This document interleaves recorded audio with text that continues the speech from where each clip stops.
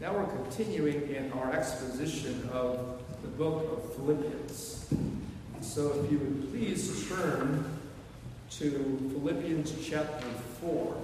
We're getting close to the end. We're not there yet, but we're getting close. And so we are going to read at this time verses 8 and 9. Verses 8 and 9. And this is entitled Building Christian Character. And it's part of the theme of pursuing Christ likeness, which is, I believe, the theme of the book of Philippians. So let us read here and read these verses.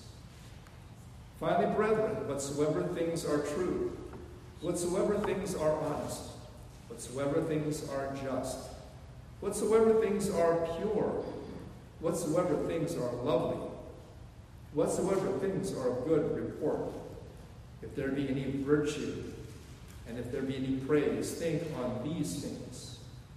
Those things which you have both learned and received, and heard and seen in me do, and the God of peace shall be with you. Let's pray. Father, enlighten us by your Holy Spirit to your holy word. We ask in Jesus' name, amen. Now, once again, let me remind you what the book's main theme is, and that is pursuing Christ-likeness, as found in Philippians 3:12 through 14, where the Apostle Paul states, not as though I had already attained, either were already perfect, but I follow after, if that I may apprehend that for which also I am apprehended of Christ Jesus. Brethren, I count not myself to have apprehended, but this one thing I do, forgetting those things which are behind, and reaching forth unto those things which are before, I press toward the mark, for the prize of the high calling of God in Christ Jesus. The word apprehend, if you recall, speaks of laying hold of something, like the policeman apprehending the criminal who's on the run. And in a sense it's like that with us, but now it goes on to the next level of our, as believers, being apprehended of Christ. And our being apprehended of Christ means that the Lord is taking hold of us. The Lord is taking hold of our mind and our heart and our will and our purpose. And He's taking hold of it in such a way that now we want to take hold of Him. We want to lay hold of Him. And that becomes our chief desire, to know Him and to love Him and to serve Him. Is it yours? So far we talked about laying hold of Jesus' love, Jesus' joy, and Jesus' peace, but this time we're going to be talking about laying hold of His likeness or His character. In other words, Christian character. And that's in the verses that I just read in Philippians 4, 8, and 9. How does one build Christian character? There are two things. There are two things to consider. One, to think on those things that are mentioned here, which ultimately are the things that are from the Word of God and that are found living in the living Word, who is Jesus Christ. So to think on those things, i.e. to meditate upon the Word. You take time to meditate upon the Scriptures. And then secondly, to do what you read. It's not enough to simply have it up here but not have it down here, and not have it expressed in our life, in our doing and action. The Bible is one of the most action-packed books. It is the most action-packed book. I'll just unequivocally make that statement. Christ talked about building your house on a rock, and you know what He meant by that. It was not just simply to know the Scriptures, but to do what Jesus says. And that when you do what Jesus says, then you are building that house upon the rock. That's how all the Scripture is. And so it is important for us to seek the Scriptures, for in them we think we have eternal life, as they are they that testify of Jesus Christ. So the first thing is to think on. To think on what? there are several things to think upon. And the first thing is whatsoever things are true. Truth. Where is truth? The Bible says, let God be true and every man a liar. Truth is in God. God is truth incarnate. Jesus said, I am the way, the truth, and the life. And no man comes to the Father but by me. The Bible says that the Word is true. David says in Psalm 119, 160, thy word is true from the beginning, and every one of thy righteous judgments endureth forever. So the word is true because it's God's word. God breathed, given by inspiration of God, and is profitable for doctrine, for reproof, for correction, for instruction in righteousness, that the man and the woman of God may be perfect, thoroughly furnished unto good works. The Holy Spirit is truth. Howbeit, when he, the Spirit of truth, is come, he will guide you into all truth, the Lord said. For he shall not speak of himself, but whatsoever he shall hear, that shall he speak, and he will show you things to come. Are you willing to go on this adventure with God, as it were, of what the Holy Spirit is yet to teach you? You who are the children of God. And the other thing to think upon next is whatsoever things are honest, honorable, worthy, proper motives, manners, and morals, and not frivolity, not lightness, things that don't build you up. And even being around people that don't build you up, but tear you down, especially in the faith. For example, in Ephesians 5, 1 through 6. Ephesians 5, 1 through 6. We have an excellent explanation of whatsoever things are honest.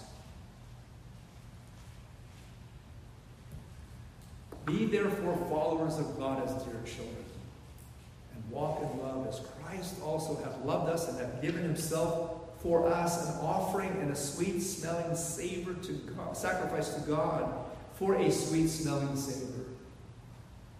But fornication and all uncleanness or covetousness, wanting things that God hasn't given to us, let it not be once named among you as becoming saints. Don't let that trail your life be something that darkens or dampens or tarnishes your testimony. Neither filthiness, nor foolish talking, nor jesting. Now, it doesn't mean that we don't make any jokes. I mean, there are good, clean jokes, okay? Christian jokes. But I think you understand where this is leading. The kind that enthrall the hearts of the worldly, which are not convenient, but rather giving of thanks. Let's profit our time in our words. Let them be few, but when you speak, let them be words that edify, that build up, that glorify God. For this you know that no whoremonger, nor unclean person, nor covetous man, who is an idolater, they're all involved in a form or another of idolatry. That's what we do. That's what we become when we do these things. That is all of the above. As we become idolaters. Hath any inheritance in the kingdom of Christ and of God. Let no man deceive you with vain words. For because of these things cometh the wrath of God upon the children of disobedience. If you don't think that, read the scriptures, the Old Testament and the New, and you will see God's attitude towards sin each and every time. He doesn't let up one iota. And the only hope that we have is that his son Jesus is our refuge. If it were not for him, we would all be toast. Whatsoever things are just, in Titus 3, 4 through 9, Titus 3, 4 through 9, we heard earlier in the salutation from Titus 2, here in Titus chapter 3, 4 through 9. I read. But after that, the kindness and love of God our Savior toward man appeared, not by works of righteousness which we have done, but according to his mercy he saved us by the washing of regeneration and renewing of the Holy Ghost, which he shed on us abundantly through Jesus Christ our Savior, that being justified by his grace we should be made heirs according to the hope of eternal life. This is a faithful saying, and these things I will that thou affirm constantly, that they which have believed in God might be careful to maintain good works. These things are good and profitable unto men. What is he talking about? He's talking about whatsoever things are just or righteous. Beginning with the righteousness of God, by which we are justified before a holy and perfect and sinless God. We're talking about the righteousness of Jesus Christ that shields us from the wrath of God as we put on Christ by faith. We're talking about the righteousness that is also worked in us by the Holy Spirit, because we are to be those that are, as it says here, affirming constantly that because we believe in God, we are careful to maintain what? Good works. Those are righteousness. Those are works that reveal the character of God, and thus should be our character as well. In Revelation 15 it says, and they sing the song of Moses, the servant of God, and the song of the Lamb, saying, great and marvelous are thy works, Lord God Almighty. Just and true are thy ways, thou King of saints. So if the King is this way, should not the saints of whom he is King be likewise? And whatsoever things are pure. The Philippians were involved in pagan worship before they were converted to Christ, and a lawless lifestyle, unchaste. And yet the Bible says of his people, behold, what manner of love the Father hath bestowed upon us, that we should be called the sons of God. Therefore, the world knoweth us not, because it knew him not. And part of why they don't know us is because they don't know the God that is in our lives, the Holy Spirit that indwells our lives, who is the Holy Spirit. They don't know that why we do what we do is because of who we are in Christ. And that's why they don't know us, because they don't know him.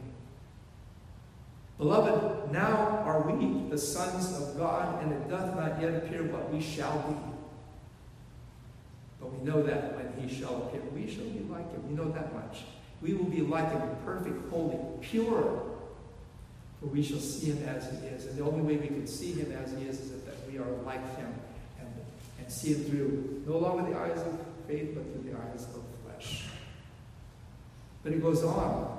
And every man that hath his hope in him, or in himself, purifieth himself, even as he, Jesus, is pure. This is a proof without a shadow of doubt that you are a child of God is if you seek this in your life. You seek purity. You seek holiness and peace, without which no man shall see the Lord. That this is your deep, heartfelt desire day by day, even though you know that each day you break the Lord's commandments in thought, word, and deed. Even though you are this work in progress, and sometimes you feel broken down and you let the Lord down, and you have, and I have. But that doesn't change the fact that deep down inside, this is your passion to become like him. And then next, whatsoever things are lovely. This only occurs, this word, once in the scriptures. And it has the meaning of lovely and amiable and pleasing. The idea is found in the scriptures, like in Proverbs, of a godly woman. Favor is deceitful and beauty is vain, but the woman that feareth the Lord, she shall be praised. Those other things are temporary. And we all know that, right? We all know that. All we have to do is be around long enough in this life, and we see the effects of the fall. But yet, there's something that far exceeding and eternal in weight and glory, and that is the fear of the Lord. And that's what should adorn every woman, not only every woman, but every man of God too. Blessed is every man that feareth the Lord and that walketh in his ways. And thou shalt see. And thou shalt... We got a senior moment here. Sorry about that. Even though this is what I'm going to teach you out there. I'm just beginning to touch on. Blessed is every man that feareth the Lord, that walketh in his ways. For thou shalt eat the labor of thine hands. Happy shalt thou be, and it shall be well with thee. This is the man of God that fears the Lord. And the standard we have is none other than Jesus Christ himself, who is spoken about, for example, in the Song of Solomon 5:16. It says in Solomon 5:16, his mouth is most sweet. He is altogether lovely. This is my beloved, and this is my friend, O daughters of Jerusalem. And then whatsoever things are of good report. I think we have an idea what that is. Like if you're in school, you want to have a good report card, right? Especially when you come home. You don't want to come home with low grades, right? Whatsoever things are of good report.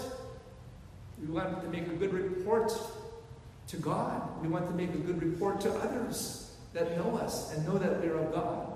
In other words, we want to make a good impression, but not for impression's sake only, but for Christ's sake, for the one we represent. We want not to let him down, not to let others down who are looking to us, especially if we are older in the faith, especially if we are longer on the road, on the journey of Christ. We want to be a good example. And so, for example, we look at 2 Corinthians 6:6-10. We're looking at a lot of scriptures today, right? Because let me say this before I forget, because I don't have this down. And that is, all these things that we are to think on or think upon are in the Word of God. And that's why all the scriptures, okay? So, 2 Corinthians 6:6-10.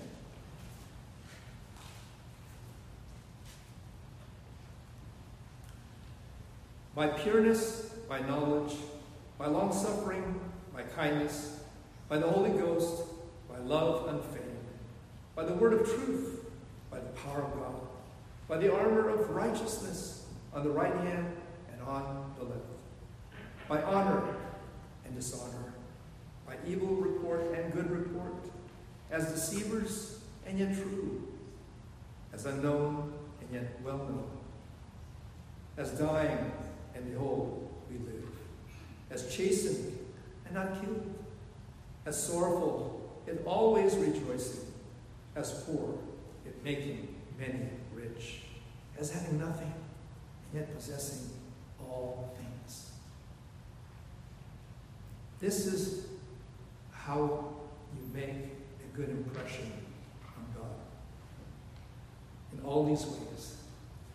And yes, while it says in this passage, by evil report and good report, understand what he means. Just as by honor and dishonor. And that is, in the eyes of the world, we may be looked upon and may be given an evil report. But may it be that in the eyes of God and of his people, and even of the world, we would always maintain a good report. And not reacting, but responding, if you know what I mean. When someone throws a stone at you, not throwing what? A stone back, but rather giving way, because you know that vengeance is mine, I will repay, saith the Lord. And if you throw anything back, make sure it's ready. And that way, you make a good impression for the Lord. And that's not easy to do. If we don't do it with our nearest and dearest at times when things, in the home get chaotic, how much more easy it is to fall into that trap, such as road rage. All of a sudden somebody just about runs you off the road, and then you want to do the same thing back. At least it's in your heart, right? Or you say something that you later regret because you know that that's not a Christian thing to say. These are all little examples, and you know what? Even though it sounds kind of corny, the Christian thing to do, the Christian thing to say, yet they all are true. We all go through these same scenarios in our lives, and yet at the end of the day, we realize that we could have done better. And hopefully we go back and improve upon that. That's what's called sanctification. And then lastly, if there be any virtue and if there be any praise. I put these together because virtue speaks of excellency, of quality, and that which is of praise is the same, worthy of the accolades of men and of God. As Jesus was one who found favor with God and man. And as Paul spoke about how he desires and exercises himself to have a conscience, always have a conscience void of guilt, of offense before God and man. Let's look at one scripture, 2 Peter 2. This is a little bit longer, 2 through 11. 2 Peter 1, 2 Peter 1, 2 through 11.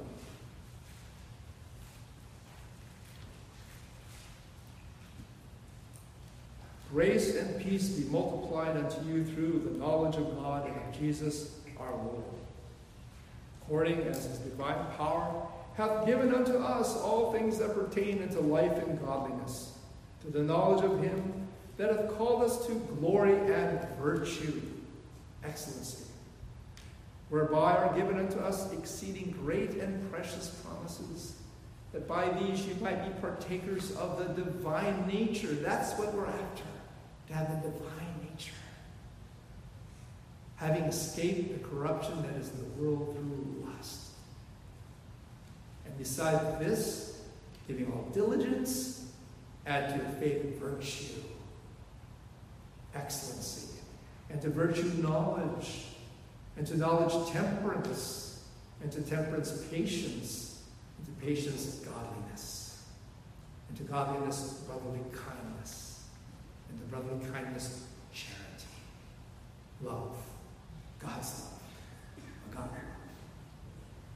For if these things be in you and abound, they make you that you shall neither be barren nor fruitful in the knowledge of our Lord Jesus Christ. But he that lacketh these things is blind, and cannot see afar off, and hath forgotten that he was purged from his old sins.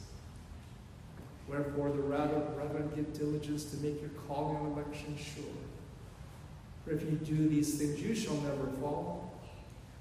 For so an entrance shall be ministered unto you abundantly into the everlasting kingdom of our Lord and Savior, Jesus Christ. You see how this all works together. All these things we have talked about thus far that we are to think upon. It starts there. Like the Puritans said, it all begins up here in the mind, in the head, in the understanding. Because God appeals to us on the basis of our reason. He treats us as rational creatures, which he has made us, over and above the animal world. By far. And so that's where it begins. That's where it begins, because he calls upon us to reason with him. Come now and let us reason together, saith the Lord. Though your sins be as scarlet, they shall be as white as snow. Though they be red like crimson, they shall be as wool. But if you refuse and rebel, watch out. Beware. So this is not an option. But at the same time, God is entreating us. God is appealing to us. God is desiring to nurture us as his children. If you remember in our reading earlier, it spoke about how his gentleness makes me great. God is gentle with his people.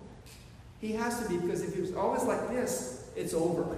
It's done for. And he has every reason to be like this, but yet he doesn't always be like this. Thank God for that he is a gentle shepherd who bears the lambs in his arms, who gently leads the ewes beside him, and who shepherds the sheep all the way. Surely goodness and mercy shall follow me all the days of my life, and I will dwell in the house of the Lord. And that is not because of me. That is not because of my Christian character, my Christian conduct, and being a believer in Christ. It is because of Christ, who is my Lord and Savior. Praise God. And so, meditate on these things. And as the Bible says, that those who will meditate therein day and night, they should, and observe to do all things that are written therein, God will make their way prosperous, and God will give them good success. You want success? The kind of success that is real success. So this is it. This is the best of both worlds, if you will. This is it. For as David would say, my meditation of him shall be sweet. I will be glad in the Lord. Do you? But we have another part that I need to speak to, although I think in speaking about the next part, which is the doing of this, I've already spoken on it. I mean, I can probably stop right now, whatever time it is. But I'll say a little bit more. And that is because, you know what, sometimes we have an attitude of, been there, done that, you know. But how are you with regard to your time of meditating upon the Word? Are you caught up in the hurly-burly of life, the tyranny of the urgent, as it's also known, so that, you read the Bible, it's like, off I go, you know, come back and do my duty, you know. Or do you really take the time and wait on the Lord? Like Spurgeon, who says, you know, when he would be disturbed in his prayer closet, he wouldn't answer the door. Even if it was his wife telling him it's breakfast, he wouldn't answer the door because he's in the presence of the King. If you're in the presence of the King, it doesn't matter who else is in the world, or who else is in the room, or who else is in the house. You're in the presence of the King. And that's how he treated his time in the Word and his time in prayer. Just like that. And he was blessed. And everyone that followed his example was blessed. But now we go on to do, because Paul did say in verse 9, those things that we have just heard, whatsoever things are true, whatsoever things are honest, whatsoever things are just, whatsoever things are of good report, if there be any virtue, whatsoever things are lovely, if there be any virtue, if there be any praise, think on these things. Those things which you have both learned and received and heard and seen in me, do. And God of peace shall be with you. He's saying, look at me. Look at me. Look at those things, because I've been there and done that, as it were. Although he's not saying this in an arrogant fashion, because he's lying in prison right now. See, when he said that. He's lying in prison. God has it as low as one can go. God has it at the point in his life where all he can say is, thy grace is sufficient unto me, for your strength is made perfect in my weakness. And most gladly would I rather glory in my infirmities, that the power of Christ may rest upon me. This is where he's at, so don't even consider the possibility that he's boasting. Although when he would boast in his writings, he would tell you so. I'm boasting here, you know. But I want you to know that my boasting here is not so that you might look at me, but that eventually you will be looking at the one I'm looking at. And that's Jesus Christ. After you have meditated and prayed over these good things, it's time to put them into action. The Apostle Paul is offering himself as an example of one who has thought on these things much, most of his adult life now, and has endeavored with all that is in him to live it out. And you can read passages like in 2 Corinthians where he tells you how his life was from beginning to end, or in the book of Acts. You can see where he enumerates on, I won't call them his accomplishments, but just the events in his life that God had brought him through, because God says that he predestinates our steps. And boy, I tell you, the Apostle Paul, He was the object of God's predestinating love. Because I don't know who can go through all those things and suffer in all those ways and yet come out shining and smiling. But him. But he'll be the first to admit he has not arrived. And who has, oh wretched sinners that we are. If I look at, for example, what he says in Romans 7, 18 through 25. And this, by the way, was not a testimony of Saul of Tarsus. See, some theologians that are off on this, say that this is Paul talking about the past and how he was when he was still breathing out threatenings and slaughter against the disciples of the way. When he was after blood, even the blood of the saints, the very ones that are God's children. No, this is not him talking Saul of Tarsus, that is. But this is Paul, the apostle, speaking. And he says in Romans 7, 18 to 25, "For I know that in me, that is in my flesh, dwelleth no good thing. That is in my nature, in the nature that I was born with, in my sinful nature. For to will is present with me," meaning to will to do God's will, the desire to do God's will. "But how to perform that which is good, I find not. I struggle with how to do it every day. For the good that I would, I do not. I end up not doing what I know I should do. But the evil which I would not, that I do." I can't understand this. Why I'm like the yin and the yang, Dr. Jekyll and Mr. Hyde. All at the same time sometimes, it seems like. "Now if I do that, I would not. It is no more I that do it, but sin that dwelleth in me." Now he's starting to separate his alter ego from himself. And he's saying, that's the old me. That's sinful Paul. That's sinful Paul in me. "I find then a law that when I would do good, evil is present with me." Because the law is like a light, a searchlight. It's revealing everything about my inner soul, about my life. The law is like a mirror that when I stand before it, I see all the imperfections from the time I wake up in the morning to the time I go to bed at night. He says this, "For I delight in the law of God after the inward man." This tells you this is not Saul of Tarsus speaking, but this is Paul, the Son of God. Love the Son of God, Jesus Christ. "But I see another law in my members, warring against the law of my mind, and bring me into captivity to the law of sin which is in my members." Another principle other than God's word and his spirit. "O wretched man that I am, who shall deliver me from the body of this death?" That's, again, the sinful nature. It's like a living death. For the Christian anymore, it's like, oh, my, I can't wait till I die. I'm crucified, because this slow death is really agonizing sometimes. I'd like to just, end it. I thank God through Jesus Christ our Lord. So then with the mind, I myself serve the law of God, but with the flesh, the law of sin. There are these two principles at war in the Christian. This is the Christian life. This is a normal Christian life.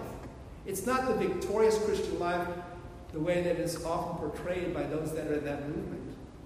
Except in the sense that we are more than conquerors through him who loved us, and if we hang in there by the grace of God, we will persevere to the end. But only by the grace of God. When you look to Christ, when you seriously follow him, and when you follow even those ahead of you, older than you, more experienced than you, that follow Christ and are encouraged by their example, God promises this, and the God of peace shall be with you. He is with you all along, but you will realize who he is. You will realize him as the God of peace. Jehovah Shalom, as you've never realized him before. But you have to follow Paul's example. Paul is saying here as we start. But again, what he is saying is this, I think, that as you follow me, that you follow me as I follow Christ. That's That's what I usually say. And you will reach the point in your walk when you can tell others, like Paul did, what is on the bulletin cover.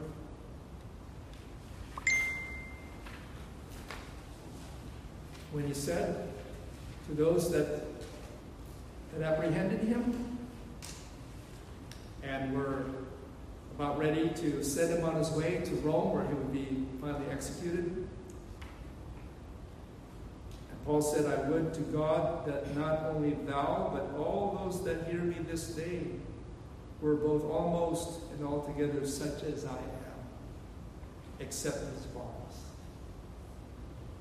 So Paul wants us to follow him as he follows Christ. This, my brothers and sisters, is the way.